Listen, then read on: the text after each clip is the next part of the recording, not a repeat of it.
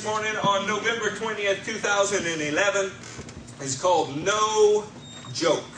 You will want to turn to Isaiah 55. While you're turning there, I would like to tell you, since it does not seem to be top of the mind recall for you, Wednesday night we preached on Goyim gone wild, Gentiles gone wild. When Moses stepped down from the mountain and he saw the people's revelry, saw the things that they were doing, Exodus 32 says that the people were running wild, that they were out of control, and that they had become a laughing stock to their enemies. So Moses very simply stood for God and said, "Who belongs to the Lord?" This was a question for people who were out of control, running wild, and had become a laughing stock to the enemy, that had to be answered. And the way that it was answered is, he said three things. If you belong to the Lord, number one, come to me. Leave what you're doing and come to me. The gospel call of God is always leaving the life that you were in and moving closer to the Lord. The cure for running wild was coming to Jesus. The next thing that they were was out of control.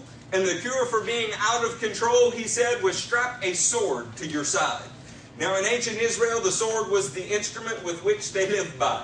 You, like a soldier, had to have a gun. An ancient Israelite had to have a sword. Your warfare is not against flesh and blood, so your sword is not a weapon. It is your Bible. And when your life is out of control, we begin to put the Bible as part of us. It goes with us wherever we go.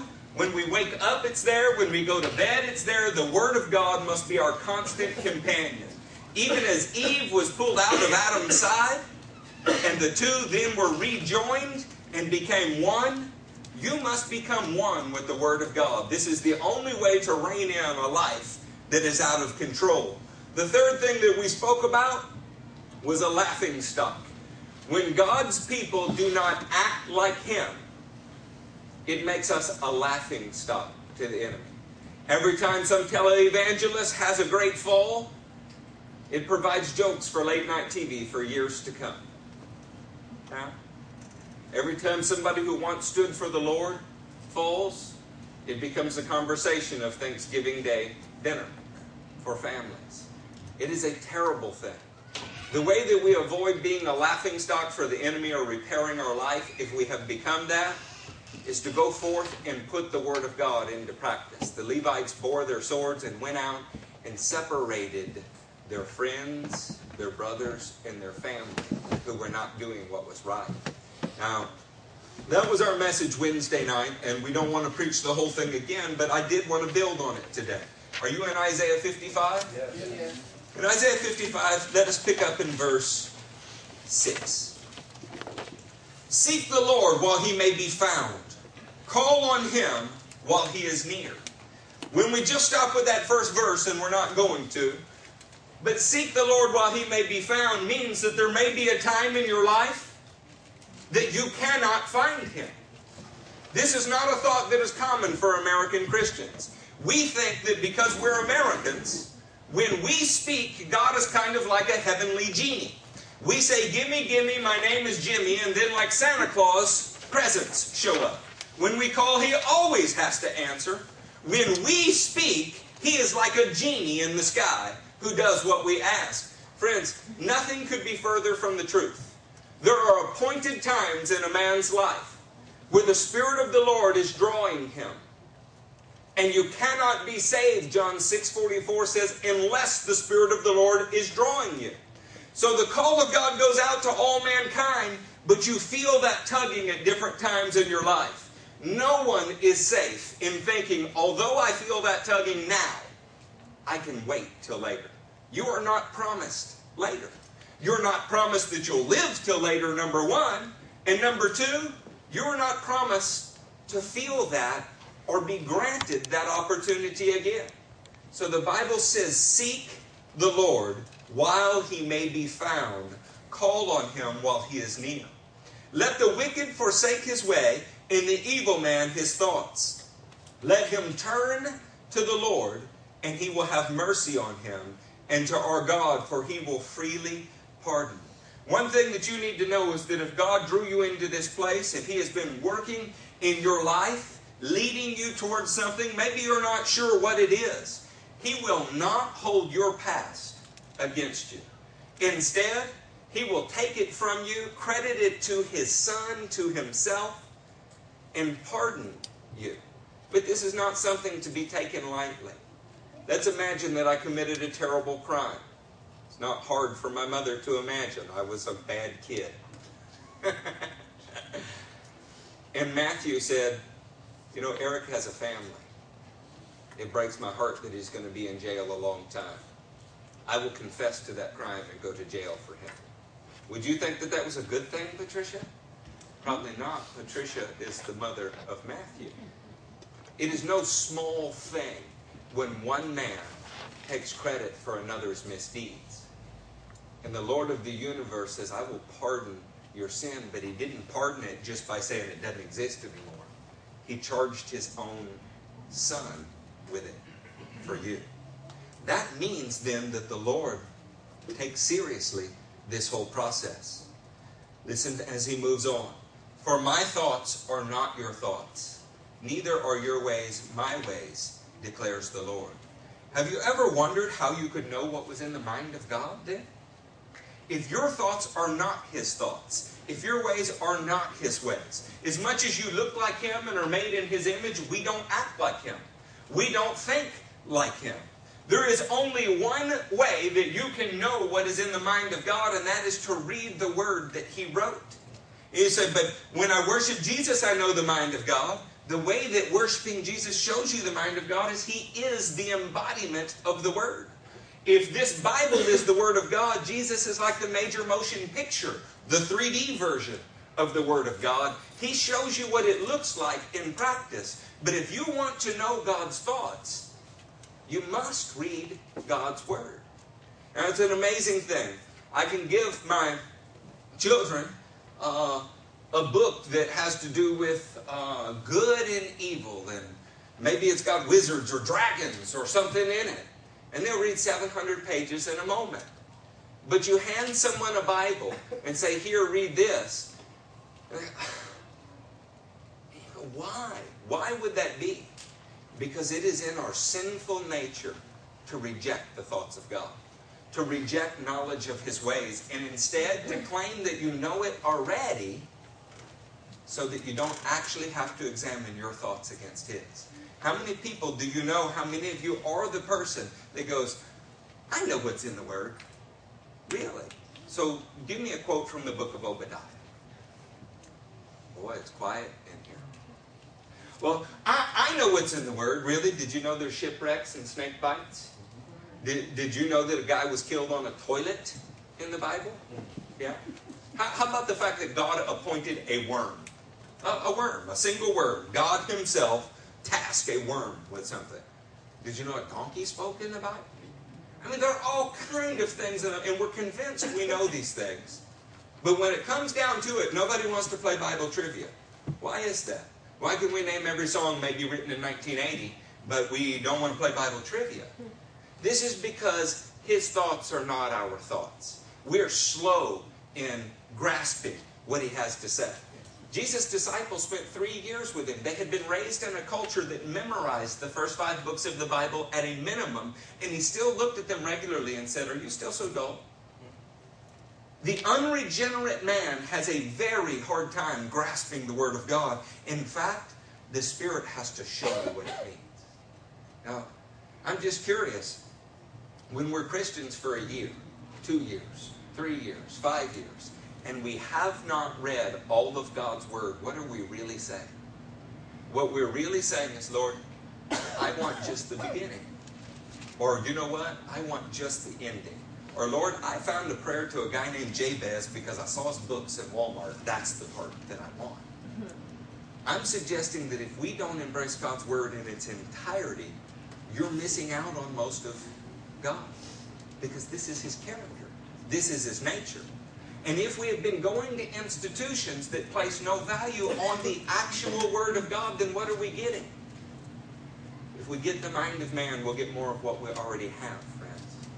My hope is that the Word of God will change our lives. You know why I have that hope? Because He spoke to me in 1993. And when He spoke to me in that moment, I saw the Bible differently than I ever had before. I knew it was the Word of God before, but not like I did in that moment. And I picked it up and I began to read it. That was 18 years ago. There's never been a day that's gone by that I'm aware of that I haven't read it since then. This changes a person. Mom, you can give testimony better than anybody in the room. Am I a different person today than I was then? Was I a different person the next month than I was the month before? Yes.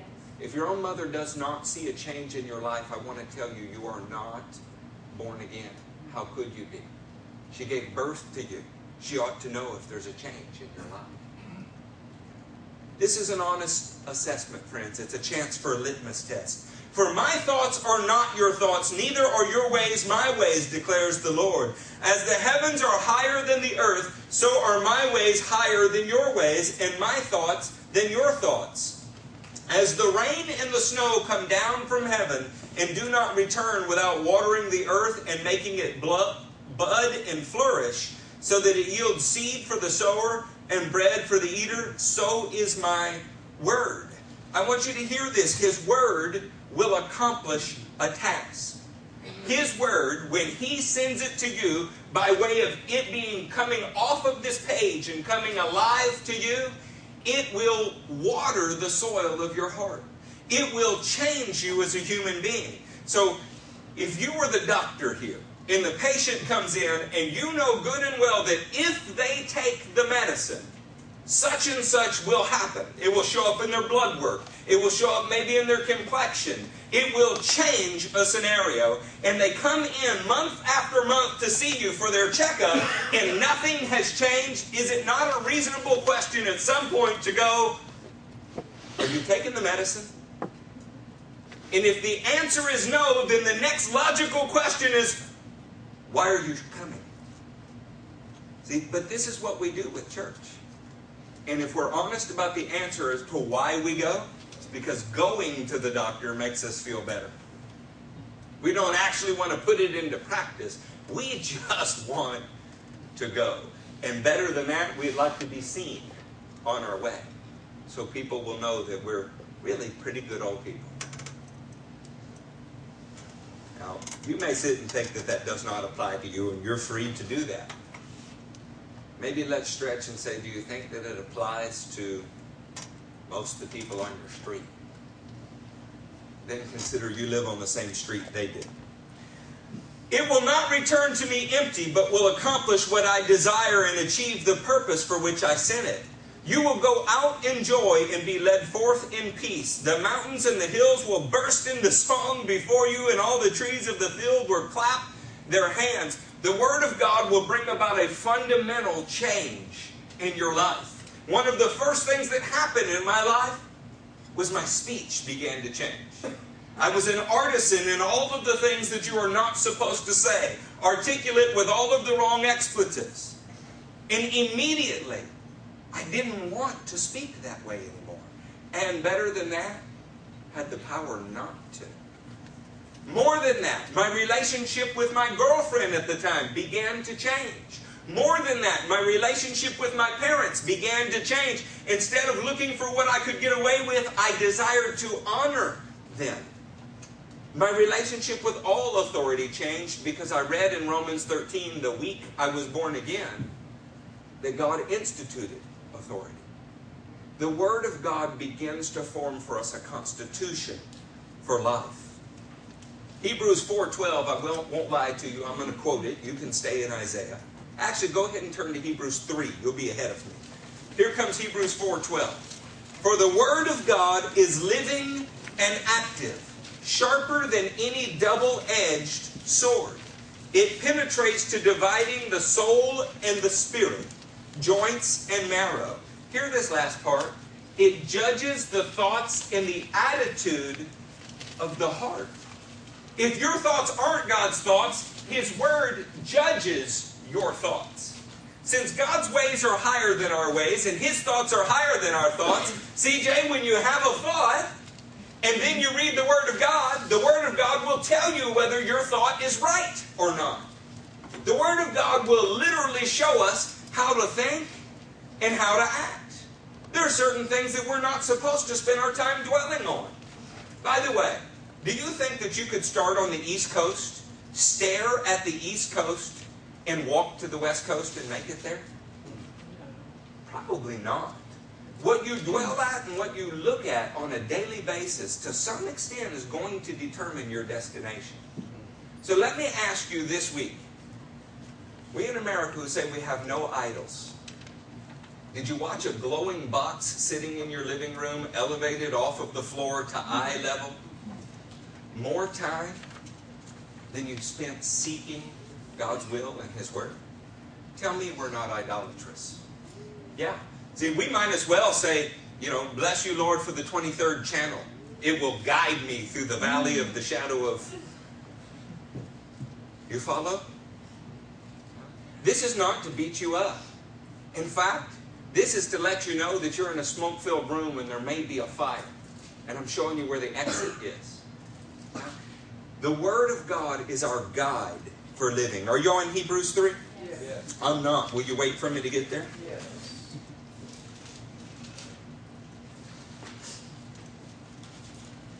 Hebrews is evading me at the moment. 3rd chapter of Hebrews, let's start in the first verse. Therefore, holy brothers, who share in the heavenly calling, fix your thoughts on Jesus. I'd like to talk to you about that word fix for a moment. Therefore, heavenly brothers, who share in the heavenly calling, fix your thoughts on Jesus. That word is kataneo. And it is a compound word. And the only reason I bring that up is because it's beautiful. Kata means to nail down.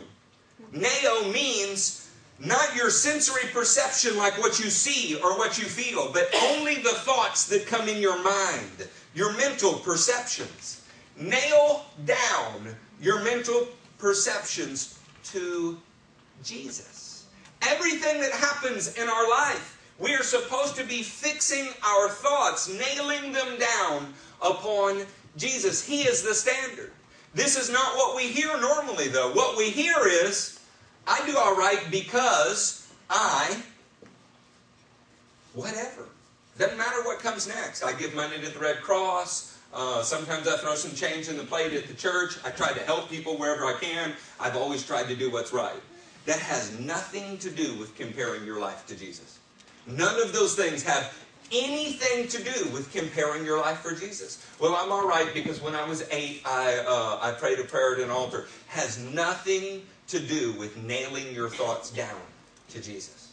In fact, you might even say you could crucify your thoughts with Jesus so that you only have His left. You know why we're so absent of the thoughts of Jesus? Because we're absent of the words of Jesus. I don't want that to be true, but there has never been a more biblically ignorant generation. Ever. Not ever in United States history. In the 17th century, the people who had colonized this country were men that had major portions of the Scripture memorized. Our first presidents could quote the Scripture without having speechwriters. Today, when our presidents try to quote the Scripture, they're either mocking it or they misrepresent it. The first colleges, the first institutions of higher learning in our country were there for further education in the Scripture. And today, you can go to any Christian school, be it Catholic or Protestant. You can pull 100 students at random and ask them, name 6 rivers in the Bible.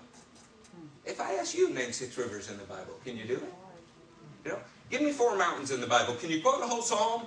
And we're like, oh, well, no, my memory's just not that good. I bet you can quote the lyrics to the latest Britney Spears song. I bet you know the plot line to the last 5 or 6 Hollywood movies. We need to fess up. We need to go ahead and say, Lord, your ways are not my ways. And my ways need to change. I need to turn.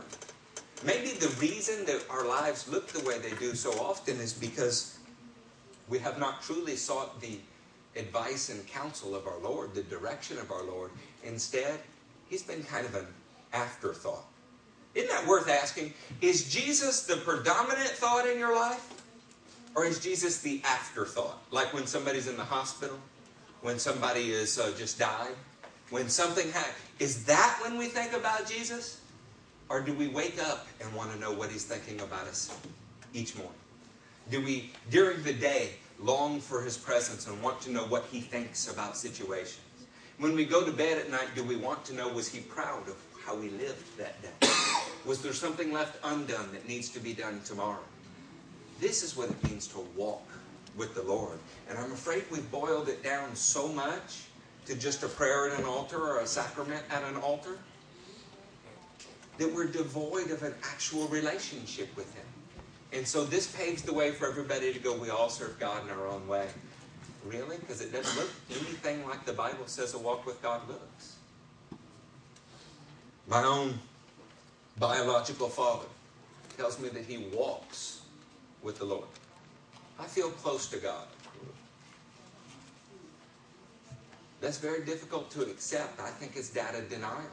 Why is it difficult to, am I saying he's a bad person? Am I being judgmental? I'm just saying, if you tell me that you're an orange tree and I don't see any oranges, it's very difficult for me to acknowledge that you're an orange tree. The Bible is supposed to be a mirror that we look into and we can ask, Lord, am I bearing the kind of fruit that you've called me to bear? Are y'all awake this morning? Yes. Have I already hurt your feelings? Is that the problem? Nope. Because I haven't really yet got going. It's going to get worse. Let's go. Since what we dwell on as believers often determines our destination, I think it's worth looking at one of the stories that happened in history.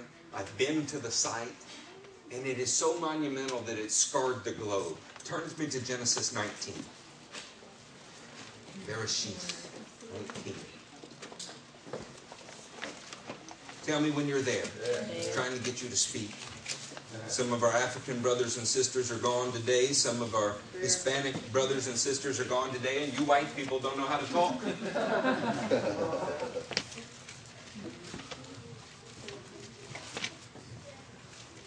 I never understood that. Where does that quiet, reserved, Germanic type thing come from? Where we believe that conversation is... It's like we should put a English pipe and a driving hat on all of you and you just contemplate. I love you to death. We're all family here. You really can't speak. It's okay. If you grew up in a church where you weren't allowed to speak, you're not in your daddy's church anymore. You're at Life-Changing Ministry. Amen. Amen? Okay, thank you. So it is Genesis 19. Let us pick up in verse 9. Verse 9. Get out of our way, they replied and said, this fellow came here as an alien, and now he wants to play the judge. We'll treat you worse than them. They kept bringing pressure on Lot and moved forward to break down the door. Now, if you don't know this story, I'm going to spare us all the graphic details of the story. But suffice it to say that there was a city named Sodom and another city named Gomorrah, that they were near the plain of Shinar. You can find them on that map in the back. If you wanted to see where Sodom and Gomorrah would be written, it's in the giant hole that is the lowest place on the planet Earth, the furthest below sea level known to exist anywhere. And there's a body of water over it now called the Dead Sea or the Salt Sea because nothing lives there. God was so upset with the city for the things that they were doing that fire and brimstone fell from the sky and drove it into the earth. And it scarred the globe today. You know, as people questioned this story, they began to do studies of the floor of the Dead Sea. And when you get beyond the layers of salt and minerals, you know what you find? Building materials, pottery, civilization that was once there and is now gone. Well, the men of Sodom, both young and old, surrounded a house. They had evil intentions, evil desires upon the people that were in the house that are associated with the names of the city today. Verse 10. But the men inside reached out and pulled Lot back into the house and shut the door. They struck the men who were at the door of the house, young and old, with blindness, so that they could not find the door. The men inside were actually angels, and they rescued Lot. Lot went outside to reason with the people, and there was no reasoning. In fact, they intended to do to Lot what they intended to do to the men who were inside the house, and the angels rescued Lot. The two men said to Lot, "Do you have anyone else here, sons-in-law, sons or daughters, or anyone else in the city who belongs to you? Get them out of here, because we are going to destroy this place. The outcry to the Lord against its people is so great that He has sent us to destroy it." You know, it's an amazing thing, as wicked as some things are that happen, whether they be in the United States or somewhere else in the world. We have not yet reached the place in modern times where we saw an entire pairing of cities driven into the earth by fire from heaven. But there is no promise that we will not reach that place again. Can you imagine? Because the Bible, it's easy to think of this in a galaxy far, far away in a time long ago and forget that these were real people. To forget that Lot was a regular guy who lived in a city, let's just say like, I don't know, San Francisco. Did I say that wrong? He's somewhere out there on the left coast of Shinar, and the city council is trying to figure out things like, is it okay for grown men to walk around naked? Or should they have to put down a towel before they eat in our restaurants? I mean, that's pulled from the ancient world, isn't it? That's pulled from this month's headlines in newspapers, right? So Lot is a regular guy in a city like that. Of course, he chose to live there. That says something about Lot. Yeah, his family pays a price for that. So he's living in that city. Two angels show up. The angels are apparently good-looking men, because all the other men in the city have evil intentions toward those angels. So Lot goes out to reason with them, and they say, "No, we will do to you what we want to do to them." And Lot is, the actual Hebrew says, hard-pressed against the door. The angel reaches out, grabs hold of Lot, and pulls him inside. If you're Lot, how are you feeling at that moment? Relieved that you're saved, humiliated that you live in a place like this, that your neighbors are people that you can't reason with, that only want evil all of the time. Maybe, well, like the Newer Testament says, vexed in your righteous soul over this. Now these angels look at you and say, you need to go get anybody that belongs to you. Is there somebody that you care about, Lot? You got a son-in-law. Isn't it funny that I started there, Fred?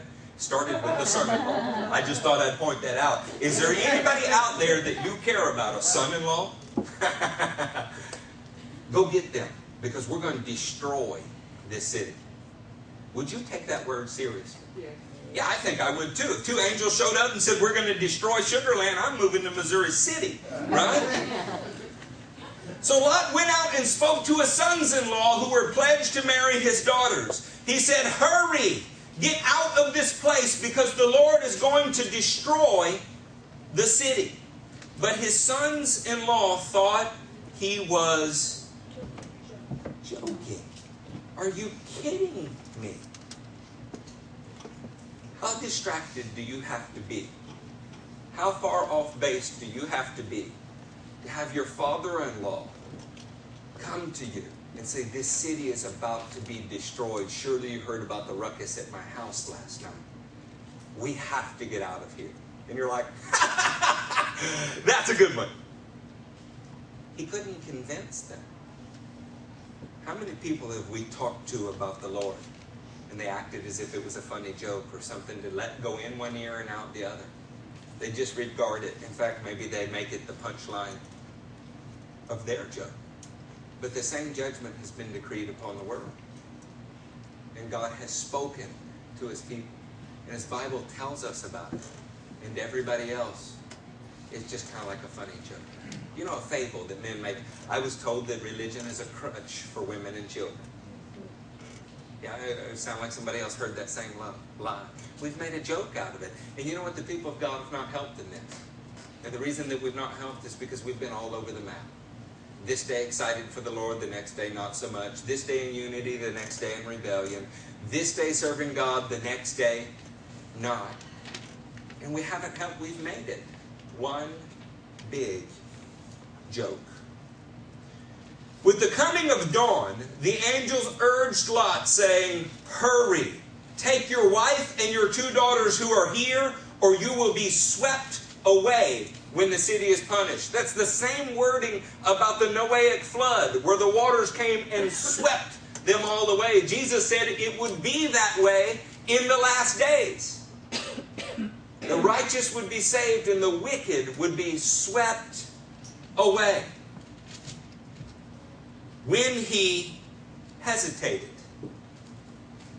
How could you hesitate? An angel is saying, "Hurry, hurry, waste no time. Man, you got to go. Grab your wife, grab your daughters, go!" And he hesitated. What does that tell you? Lot had fallen in love with the city, even though it was wicked.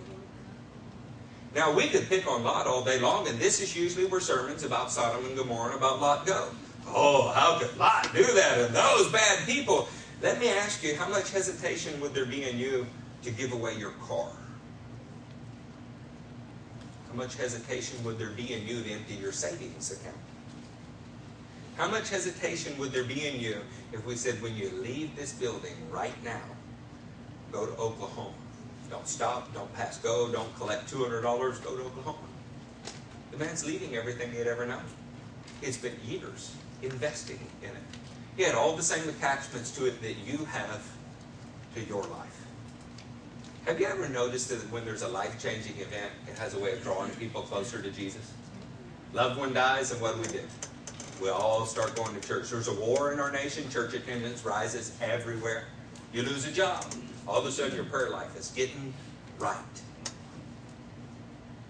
Friends, the Word of God declares a judgment coming upon the world. And I want to tell you something. He said only a few will be saved. Did you know in the Noahic flood, 8 people in all? 8 out of the entire ancient world were saved. 8. Did you hear that? 8? As long as it's in a story a long time ago, in an old book, it doesn't feel real. What if you live to see that? 8 people?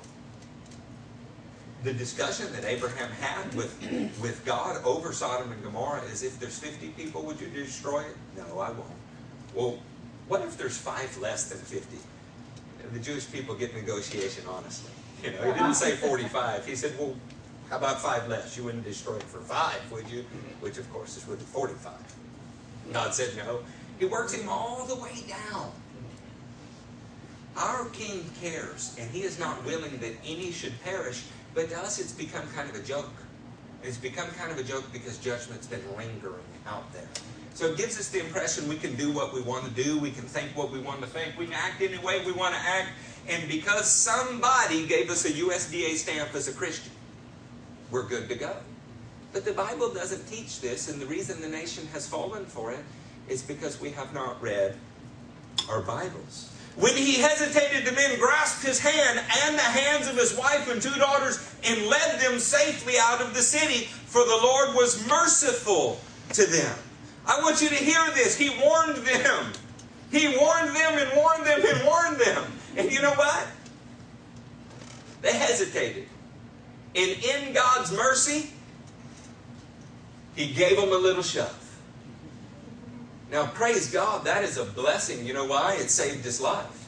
But mercy is not mercy if you plan on it in advance. You cannot count on the fact that God is going to make you be saved. When He spoke the first time, if you believed He was Lord, then you do what He says. If He has to speak a second time, you're already in disobedience. Don't believe that He is going to grab every human being by the hand and make them leave. It doesn't work that way. The fact that He did, honestly, is because God loved Abraham the way that He does, but that's another message in and of itself. As soon as they had brought them out, one of them said, "Flee for your lives." Are you hearing this kind of language? It's no joke. Hurry, flee. Hurry, flee. We have to run from the things of this world. Do you feel in your heart like this is a message that is down in the church's heart? We're fleeing the things of the world? No, if anything, we're running to the things of the world. We're as carnal as our neighbors are, and so they see no difference between us. My wife had a vision that's changed my thoughts about a great many things. One of them really is, I just don't feel like I have time to hang out and do the things that they do, whether it's in Sodom and Gomorrah or whatever city you live in. I'm busy about my Father's business. He's given me a renewed perspective. If you believe that this was the last year of your life, how would you live it? Now let's suppose that in mercy's sake you get 30 more years. The fact that you got the mercy of the 30 years, does it mean that it was any different priorities that you would have if this is the last year of your life? Why do we put off the good that God has told us to do till tomorrow? Why do we do that? He said, do not look back. Of course, in verse 26, what's it say? Y'all read it to me. But Lot's wife looked back. She didn't really want to leave the city, but after many warnings, she was considering it, although hesitantly. Finally, an angel grabs her by the arm and makes her leave. Of course, her husband grabbed her by the arm before that. So now we're on a third strike and you're out. They said, do not look back, but she looked back. And the Bible says she became a pillar of salt. It's kind of a joke when you go to the Dead Sea area. There's pillars everywhere, and people wonder which one is Lot's wife. I said, well, I don't know if that's true, Eric. I just have a hard time with all that. You can have a hard time with it, but I can assure you the principle is true. The Bible also says that if they had longed to go back to Egypt, they would be given the opportunity to return. And if you claim to be in Christ, but really long to live like the world does, you will get your opportunity. But I want to ask you, what drove you to the altar the first time? Was it because your life was going wonderfully? Was it because all of the parties, all of the things, all of the stuff that you had done had made you so happy? Yeah, I kind of doubt it. The biggest lying bumper sticker I've ever seen is the one that says no fear. I believe that people are so gripped with fear that they're masking it with everything else. The one that at least is honestly a lie is the one that says life is wonderful, people are terrific, and business is great. Have y'all seen those? We don't have the ability to properly assess our lives. The Word of God assesses it for us. It shows us what His thoughts are. Turn with me to Matthew 14. I know our church uses the Bible a lot. That's good. I could just stand up and share a funny joke in 3 points, maybe give you a poem. You would like me. Of course, you'd like me while you were on your way to difficulty, maybe eternal difficulty.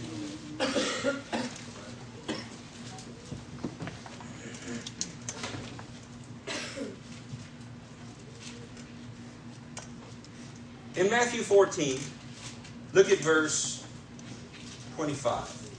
During the fourth watch of the night, Jesus went out to them, walking on the lake. When the disciples saw him walking on the lake, they were terrified. It's a ghost, they said, and cried out in fear. Now, I'm not trying to trick you. Why would you be scared if you saw a man standing on the water? This is not a trick. You can answer me. Because people don't stand on water. In fact, it must be a really supernatural thing if a human being is standing on top. I mean, if you go to get in the bath tonight, and when you step over and into the bath, you don't hit porcelain under your feet, that is not normal. Okay? So it is not a normal thing for somebody to walk upon the Sea of Galilee. But they're seeing it, and it frightened them. It is not normal for men to act in a supernatural or extraordinary fashion. And when it happens, it scares people. That's just the reality. It's much safer to stay in churches, religious institutions of any kind, where nothing supernatural happens, where nothing extraordinary happens, because we're more comfortable with that, you know? So this is the constant pressure upon God's supernatural people and His supernatural church, is to become just a little more ordinary, a little more acceptable, a little more palatable. Couldn't you just think and act a little more like us? We could form some committees and run the church just like a business. That makes more sense to all of us, you know. But this is not what the supernatural Word of God says. So they're scared because they see Jesus acting in a supernatural fashion. But Jesus immediately said to them, "Take courage, it is I. Don't be afraid." "Lord, if it is you." I love how we question God's Word. Peter replied, "Tell me to come to you on the water." "Come," he said. Think about these words for a minute. Jesus is acting supernaturally. "Jesus, if you are who you say you are, give me the opportunity to act supernaturally." He says, "Come on." That call is still the same to the church today. It's exactly the same. He says, "You want to know my thoughts? You want to know how I operate? You want to know what I would do in every situation? I've written you a book, a manual, an instruction for living. You want to know if I am who I say I am? Put it to the test. It works. You can walk as I walked." This is why Jesus said, "Any man who believes in me will do greater things than I've been doing." It's why 1 John says we must walk as He walked. The invitation is the same. It always has been, but we kind of think it's a big joke. We're not sure that we're serious about it. We're hesitant. Even when people are pulling on our arm, we're kind of like, I was comfortable over there. It's not a joke, friends. Then Peter got down out of the boat and walked on the water. Before we go anywhere else, a supernatural man of God received a test, a request. "If you are who you say you are, give me the ability to do this." He said, "Sure, come." Peter stepped out in obedience. He was doing exactly what Jesus was doing. You can read in your Bible what happens next. Then he saw the wind. If he is looking at Jesus, you know what he was seeing? This is not a trick. Jesus. When he began to look somewhere other than Jesus, he immediately begins to sink. What we dwell on, what we look upon, what we meditate on in a day will determine our destination. God has called you to something that is supernatural. And to get there, you must dwell on the supernatural. If what you want is ordinary, if what you want is under judgment, if what you want is so subpar that it is a regular human being, not a prince with God, all you need to do is dwell on your own thoughts, and you're already there. It's a short trip. Of course, the book of John in the 3rd chapter says the sentence has gone out. The world stands condemned already. We are already in condemnation. We need the Word of God and its transforming power in our life to move beyond that. Let's be honest. If you go then to the butcher, right? We don't go to butchers anymore, do we? If you go to the meat department, if you go to the checkout lane, if you go to get your mani-pedi, Jay, you don't look like a mani-pedi kind of guy, right? Never know. There could be closet mani-pedi out there, right? When you go, wherever you go and you ask the average person, is the Bible the right way to live? The average person in the United States is going to intellectually agree with you. But then the better question is, then why aren't we doing it? Because it's a whole lot easier to acknowledge it and say, well, I know, but then not actually do it. And we feel better because we know the truth. When the Bible says if you know the truth will set you free, when it says that, that kind of know is different than our kind of know. It means to experience on an intimate level. It does not mean to intellectually accept. And we've fallen into the trap of thinking because we know something, it's okay. It's not okay. The Word of God is that preeminent thing in our life that changes everything. Turn with me to Psalm 19. I think this will probably bring home our major point. In Psalm 19, let's look at verse 7. If you're weary of turning, I'm sorry. But having said that, I gave you a place to take notes. Hopefully what you'll do is write down things that you can study in your own time. If you thought that you came to church to serve God, somebody lied to you. You don't serve God at church. In church is where you are trained to go out there and serve God. You do not come to church to get your weekly allotment of food. You come to church to be spurred on by your brothers towards the things that God has called you to do personally. The rest of the week is the time to continue to feed yourself the Word of God, to seek God's Word, to seek His will, and put it into practice, and it will change your life. In Psalm 19, the law of the Lord is perfect, reviving the soul. The statutes of the Lord are trustworthy, making wise the simple. I'm not going to ask you to raise hands, but I know a few of us in this room have felt dumb at some time in our lives. And those of you that don't personally identify with that, then we'll preach on arrogance.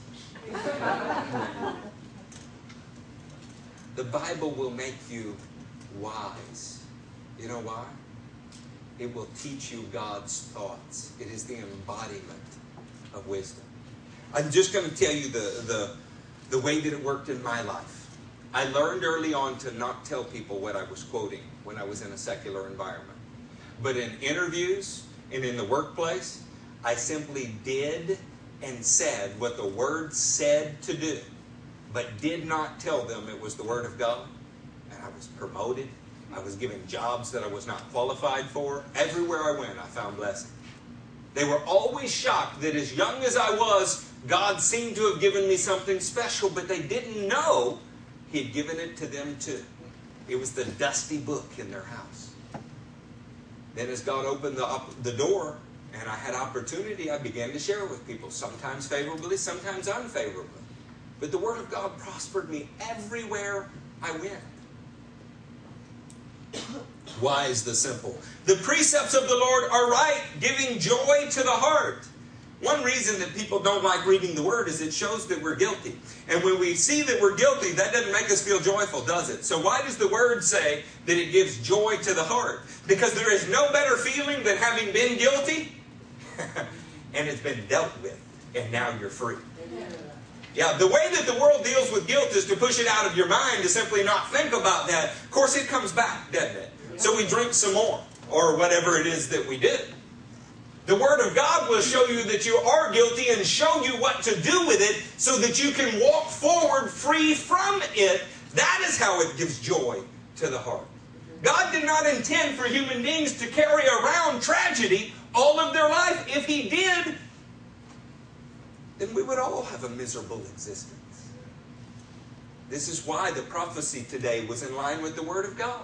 Come to me, you who are weary and burdened, for my yoke is easy. My yoke is the way of life. And my burden is light. I will show you what to do with that. The precepts of the Lord are right, giving joy to the heart. The commands of the Lord are radiant, giving light to the eyes. The fear of the Lord is pure, enduring forever. The ordinances of the Lord are sure and altogether righteous. They are more precious than gold, than much pure gold. Before we go on, this is one of those songs that we sing. We sing it a lot, don't we? I mean, you hear songs like, Lord, you are more precious than silver. You are more costly than gold, right? Am I lying to you or what? So you do sing those songs? Yeah. So if it cost you some gold to come in here and sing it, would you? Yes. Yeah. Well, you might. You might. But I got to tell you, the major battle in most people's lives, every person, and Jesus said it, you can't serve two masters, is the battle between hanging on to all that I believe is mine and losing control of my life and doing what the Lord has told me to do. Because we are terrified that if we do the things He says to do, we won't have what we need. After all, He wants us to be wise. That's what He said. Of course, wisdom is obeying His Word. You see, so we say that His Word is more precious to us than gold. But if you had gold bars in your house, would you take them out and look at them occasionally? How many of you have opened your wallet this week to look to see what was in it? Anybody checked a bank statement this week? Mm-hmm. Any of you got little text alerts on your phone to let you know every time money is spent or deposited? Jen, do you have those text alerts on your phone? See, we pay a whole lot more attention to how much money we have coming in and going out, how it's spent. We pay a whole lot more attention to those kind of things, but we sing songs that say, Lord, your word is more precious than these things. Am I not preaching to anybody about that? Yeah. And then we get offended with places that share the word because they talked about money. Well, of course, we have to talk about the biggest idol in your life. How else are we going to get you for there's an 800-pound elephant sitting on your chest? What kind of friend would we be if we didn't mention it? I'm not going to tell you what to do with it. I'm just going to, it can't be your master. The Word of God gives joy, is pure, it's radiant, it gives light to the eyes. Psalm 119:72 says, the law from your mouth is more precious to me than thousands of pieces of gold. Friends, think about that. If you could just trade your Bible, look down at the thing in your lap. Yeah, if you could trade that and I could give you thousands of pieces of gold, would you trade it? Now, one of you said no. But let's pretend you're not in church. Let's pretend we're just chatting in the break room, right? I said thousands of pieces of gold, Gabe, for that book right there. You're like, I can buy more, right? With thousands of pieces of gold, I could go buy more. Isn't that a reason? Natalie, we got an honest person. Thank you. Of course, when we say your word, we're not just talking about this book. We're talking about when this book begins to speak his word to me. And you know what? That really is priceless. Of course, that can't happen if you're not reading the book. See, his word that is flawless, that is perfect, all of those things, and I believe in the inerrancy of the Scripture, but his word that is flawless is when his Bible gives you direction as if he was speaking to you. You know, this is what the church world's missing. We really could quote some Scripture. We could go through a Bible plan, and maybe we've all done it. But what we're missing is that personal interaction where the Word has begun to direct our life. And it is better than getting it because it got rid of guilt. It showed you how to love somebody. It repaired a relationship. It put you in right standing with God. That you would not trade for any amount of money. And the reason people don't know that is because they often have not experienced it. Maybe the only Christians they've ever met were the kind that haven't authentically experienced it themselves, or have bought into the idea that they're now better than everybody for some reason. Nobody who is reading the Word of God daily can have an arrogant opinion of their own life. Amen. It cannot happen. In fact, the closer you get to Jesus, the more acquainted with your own flaws you become. When I was 18, I was the most righteous thing that was on the planet, at least in my own eyes. I knew about 3 things about Jesus, and I was doing them all. I didn't know that there was 300,000 things about Jesus, and I wasn't doing those. The other 297,000. I didn't know that. The more I've learned, the more I found out I still got a long, long ways to go. But praise God, I'm not at all where I started. Psalm 139:17 says, how precious to me are your thoughts, O Lord. The vast sum of them. God does not have just one thought about your life, CJ. It's not just one. He has a vast sum of them. His thoughts about your life are a little bit different than his thoughts about, say, Aqua's life. Isn't it a special thing when the God of the universe lets you know what he thinks about your life? The writer of the Psalm said, that's precious to me. There's a vast sum of them. I want them all. Yeah. This is because he recognizes that the way that he thinks about himself may not be right. You know, have you met people that think of themselves too lowly? Of course you have. They're in this room. Have you met people that think of themselves too highly? Of course you have. I want to know how God sees me. And I don't think I can get that from a bumper sticker. I might not even be able to get it from the latest Christian best-selling book. Isn't there a risk? Isn't there a risk that if you're paying $24.95 for a book, they might just be telling you whatever it takes to get $24.95 from you? Isn't that a risk? Of course, not only did the Bible come to us free, It costs men's life to give it to you. There's no risk in that, friends. It's definitely not going to tell you what you want to hear. Let's go to Luke 16. We'll close in the New Testament. Maybe. Y'all seem sleepy today.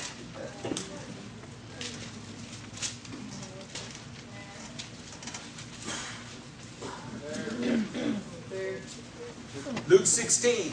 Let's start in the 10th verse. Cody's there. Are the rest of you there? There.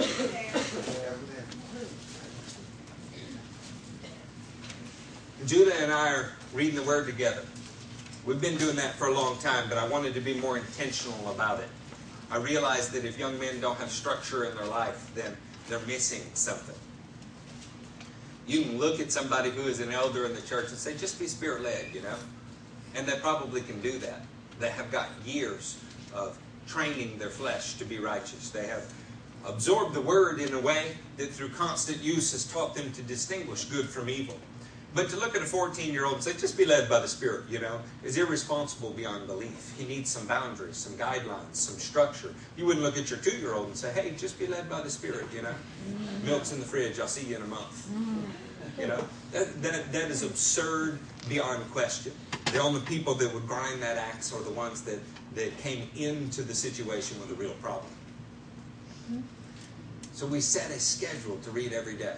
I was shocked to find out, I've been reading the Word every day all my life, but I was shocked to find out that you can read 90 verses a day and complete the Bible in a year.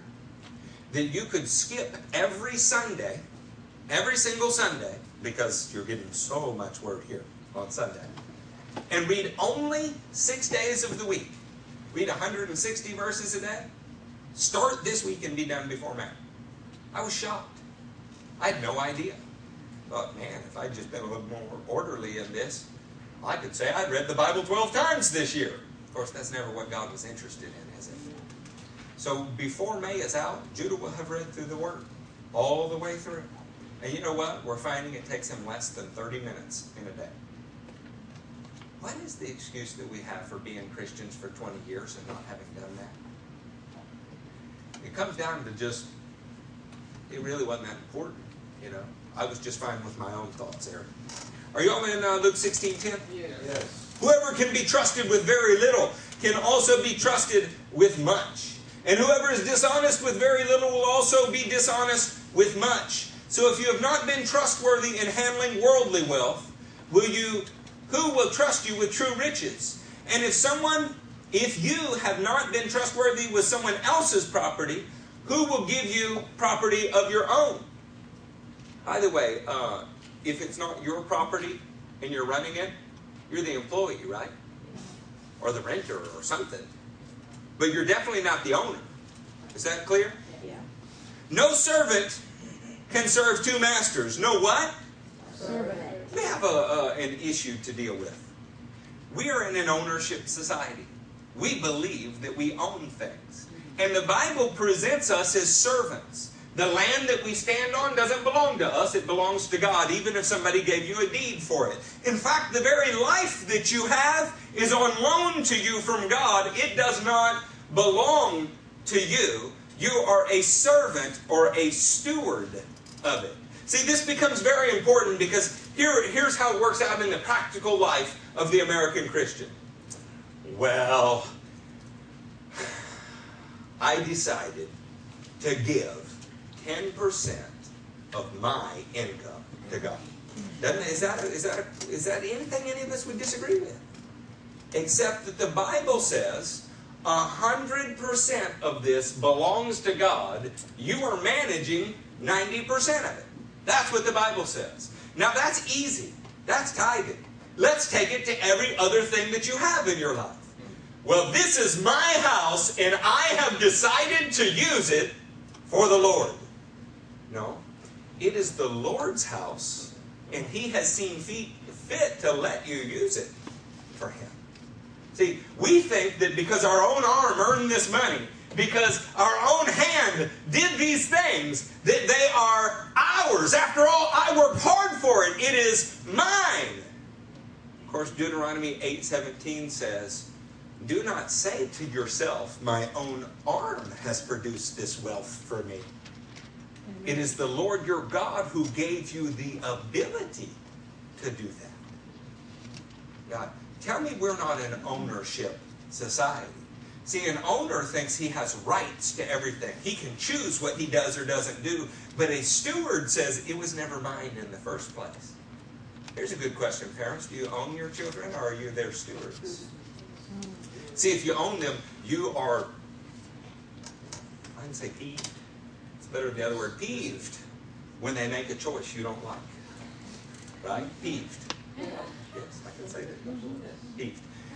You are extremely angry when they are no longer adolescents, but let's just say they've turned 18 and by some stroke, some miracle of genius, they're actually adults at 18. And they make a choice you don't like. Because somewhere along the way, you say things like, but I changed your diapers. I gave birth to you. I fed you. I have ownership. When in reality, that child never belonged to you. They were a gift from God that was intended to be returned to His will. Well, what area of our life do we not say this about, though? See, everything in your life is something simply that you manage for God. You know who the only owner of anything is? God. He owns your life. He owns your children. He owns your house, your car, your bank account, everything. And the extent to which you say, no, I own it, this is why no man can serve two masters. You have just become a god to yourself. If there are areas of your life that are off limits to the Lord, if there are areas of your life that, this is church and this is something else, you've just found your idol, friends.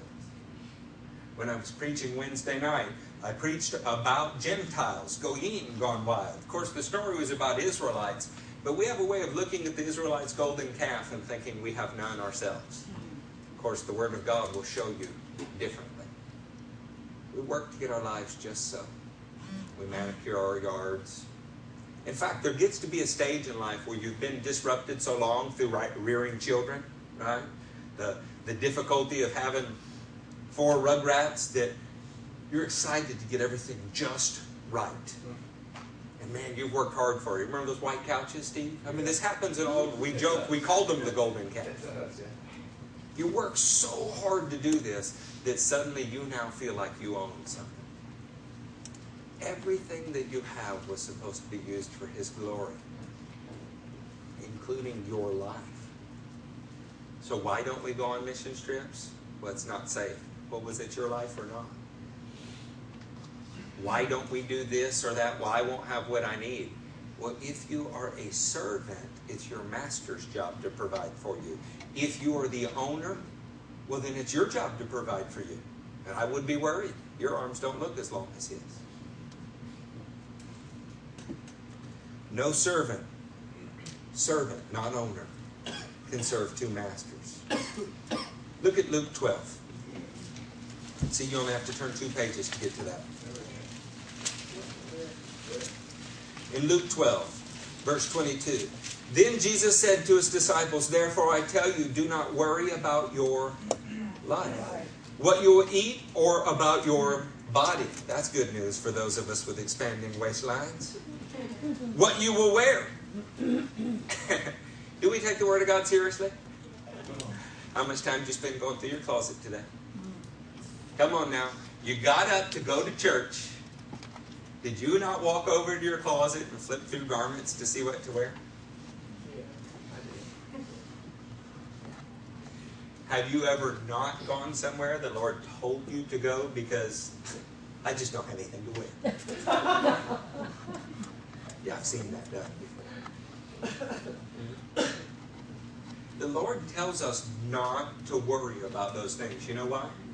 If you're the pool boy at somebody's house and the pool breaks, you're not particularly concerned about it. You know that provision will come and you'll repair it. That's your job. It wasn't your pool anyway. It was just your job to take care of it. This is what our lives are like. We're worried about a great many things, and our only job was to serve at the pleasure of our King.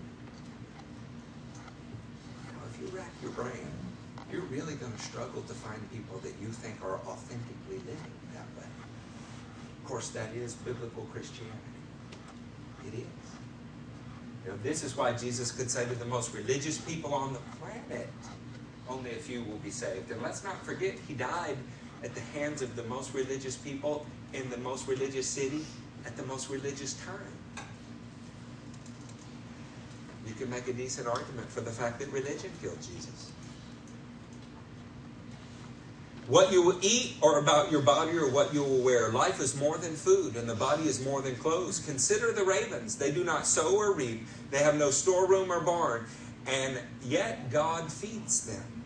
How much more valuable are you than birds? Our King does not treat you like a worthless servant. He loves you. How many of you have eaten today? See, that's more than a lot of the world. It is. Most of the world lives on a couple dollars a day. Most of the world does not get food like you get. When I met Mario, he had been fasting 2 weeks and didn't know when he was going to eat again. I've been places in the world for what we could collect from our pockets. Here today, somebody could live on for a year. And he loves them. If he's going to feed them, how's he going to do it? Well, he could rain it from the sky. Of course, he called you his body. He calls you his servant. See, authentic Christianity moves past what God can do for you and starts moving into what you do for other people. That's when Christianity stops being a joke and starts being something that is real, that changes the globe. Who of you by worrying can add a single hour to his life?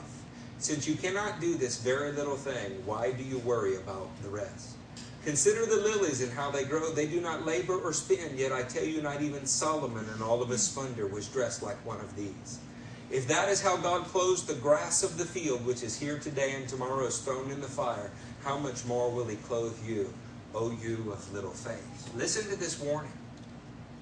And do not set your heart on what you will eat or drink. Do not worry about it, for the pagan world runs after such things. If all we can think about is what we work to earn to buy, going to work to earn to buy, so that we have what we need, we have just put ourselves inside of the pagan world. And remember, what you're looking at every day is going to determine your destination. God called you to do more than go to work, to earn, to buy. He did. If that's all he had wanted, he had left his people making bricks in Egypt. But he took them out of making bricks in Egypt, and one of the first things he did is said, take a day off. I just wanted to spend it with you. Your life is not about making bricks. It's about being in harmony with me. That's a revolutionary thing. It was so revolutionary that in the United States we decided to take 2 days off every week. Did we spend those 2 days thinking about him? Or are those simply the days that we go buy all of the things that we worked the other 5 days to afford? Materialism has killed the church in so many ways. And it is so crept in that we don't realize we're powerless. It's time that the church return to deeds. It's time that the church return to an authentic relationship with his word. So I just don't know what the Lord wants me to do, but you read the Bible 15 minutes this week. Now, if you really wanted to know what the Lord wanted you to do, you could finish the New Testament in a week easily. I did it the week I was born again. I did it more than once the week I was born again. You know why? I had met Jesus and I wanted to know. The first thing I found out was that most people speaking behind these boxes had not been telling me the truth. The very first thing I found out. And like all new Christians, I was a little angry about that. So I went straight there and told them. You know what they told me? Stay in the system. Stay in the system. That's where the resources, the money is. I said, hell with the system. That's where it's headed. Destruction's coming. I want authentically changed lives. Matthew, why don't you come up here? And do not set your heart on what you will eat or drink. Do not worry about it, for the pagan world runs after all such things, and your Father knows that you need them. But seek His kingdom, and these things will be given to you as well. Whatever a servant needs when he is carrying out his master's business, his master provides. If Jorge's employer, which is an electric company, sends him to Dallas to do something, they're going to pay to get him there. And if what he has to do is put 55 Unistrut straps up, then they're going to give him the Unistrut straps. You know why? They called him to do that. If they want him to bend 2-inch conduit all day, they're going to provide the bender and the conduit. Our King will provide what you need when you are in His service. But all too often we say we're in His service, but we're looking back at the world, really wishing our lives looked more like theirs. It's almost like our life is becoming a salty existence. You know, our focus, what we dwell on, is going to determine our destination. There's simply no way around it. In the 4th chapter of Mark, you don't have to turn there. I'm just going to speak to you as we close. There were 4 kinds of soils. Do y'all remember that? Yes. One of those kinds of soils had a problem. There were weeds in it. And when the Word of God went into the soil, it was choked out. You know what it was choked out by? The worries of this life. The desire for other things. And the deceitfulness of wealth. Those 3 things. I have never found a more weed-infested soil than our home area. I get depressed when I come off of the mission field. I really, Jen is my witness, I fight it. Because you just don't know how the love of things has so filled our lives that it dominates us. And it's because we are not meditating on the Word. When you go to a place like India, you crawl down into a valley and you meet a 4-foot-tall Christian that is 20 feet tall in spirit. He has nothing, never seen running water or electricity. And when you pray with him, you feel the power of God in the room. You realize who's poor and who's rich. So Eric, I don't understand. Is it wrong for me to have these things? It's wrong for us to take ownership of everything and be a steward of nothing. It is wrong for us to accept this life, this stuff, as opposed to the other. And we've done it to pacify ourselves. The last TV that you bought, nothing wrong with having a TV, but the last TV that you bought, if you're honest, did you buy it because it made you feel a little better? It's weird. We get a high off of purchasing things. You were meant to get that high off of accomplishing things for Jesus. So, well, I just had to get a new TV. Why? Did the other one break? No, it's just, you know, it's not flat. It's not 60 inches. And it's, I mean, do you see how clear this is? I'm not against your TVs. I'll come watch them. I like them. Okay? But when we get right down to it, we have substituted all of that for the real riches. And we've consumed our lives with it. I can tell you, Jen got a new car. Praise God. Got a new car. It won't be new to us in another month. It'll just be a car. Anybody in here live long enough to go through that cycle a few times? Yes. We'll go park it at Home Depot and knock the new off of it. Okay? It's just a vehicle. We're always looking for the next thing to make us happy. We're sure if we get that job that is I mean, it's more. Did the last one that was more than the one before that fix everything? It doesn't. It never does. The pagan world runs after such things. But you seek the kingdom and its righteousness, and everything else will be added to you. This is what the God of the Bible is teaching us. I don't have time to read you Genesis. But I got to tell you, a man who rose to rule the whole world, named Joseph, never owned anything. When he's in Potiphar's house, did he own Potiphar's house? No. But he was the master of it. When he was in jail, he became the master of the jail. Did he own the jail? No.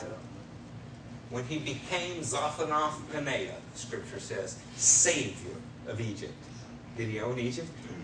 He wasn't even Egyptian. He was an alien and a foreigner there, but he ran everything. This is our life. We're a steward of what God has given us. We own nothing. The world will begin to take people seriously who act like that. They will. The first thing that happened in the early church was they began to sell their possessions and help each other. And everybody took notice, and it grew every day. And everybody had enough. So, well, that sounds like communism. No, communism is a corrupted idea of it. That's right. What if rather than buying your next TV, you wanted to make sure Mario had enough food? That's right. What if, because you were reading the Word every day, you began to actually love your neighbors more than you loved yourself? See, that is real, authentic Christianity. Not carrying a Bible, wearing a suit, walking in a building and walking out the same way you came in. And it doesn't matter what they tell you or how good, you can feel like a real champion when you leave. If your life hasn't changed, then what good is it? It does nothing for the kingdom. Let me ask you, if you were the poor man, what kind of Christian would you respect? The one who knew everything, who attended church perfectly, who looked pretty? Is that the one you'd respect? Or the one that actually helped you in your circumstances?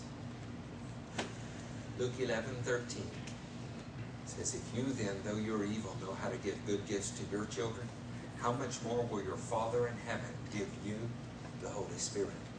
He will empower you to do what His Word says. That is the goal. That His power is upon you to do what His Word says. But you have to know what it says. We put a Bible reading plan on the back table. It starts today. It starts today, November 20th, so that if you read Genesis 1 and 2 chapters, and Matthew 1 today, and read a similar amount of Scripture every day, in less than a year, by October of next year, you have completed the Bible. For most of you, the first time in your life you could say you read every word of it. But we have trouble with these kind of commitments. We say yes, and we do great for a week, and then we forget. This is because when a seed is planted, weeds grow up around it. The desire for other things, the deceitfulness of wealth, the cares and worries of the world begin to choke it out. Somewhere we have to make the Word of God the priority. We have to ask His Spirit to enable us to live it. And when we do that, I'm convinced the world will never be the same. You know how I could say that with such confidence? Because 11 little Hebrew boys, most of whom were not incredibly educated, who had only spent 3 years being trained, took the Word seriously, received the power of the Spirit, and because of their testimony about Jesus, when you give the date, you're testifying to the fact that they preached His gospel. You wouldn't know that He was born 2011 years ago if it were not for them. They changed their world. Surely we could start with our families, our neighborhoods, those things.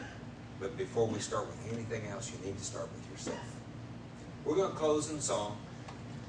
It's 12:40. I know what that means. Your butt clock has run out. Your stomach is growling at you. All of those things. It's 12:40, and I think we preached for an hour and maybe 10 minutes.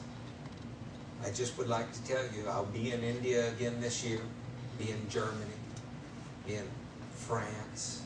I hope to go to South America. I hope to go to some other places because I want to go meet the people that we support in their work doing that. But when I'm in India, they have no problem with 6 and 7 hour messages. You don't have to be the best speaker.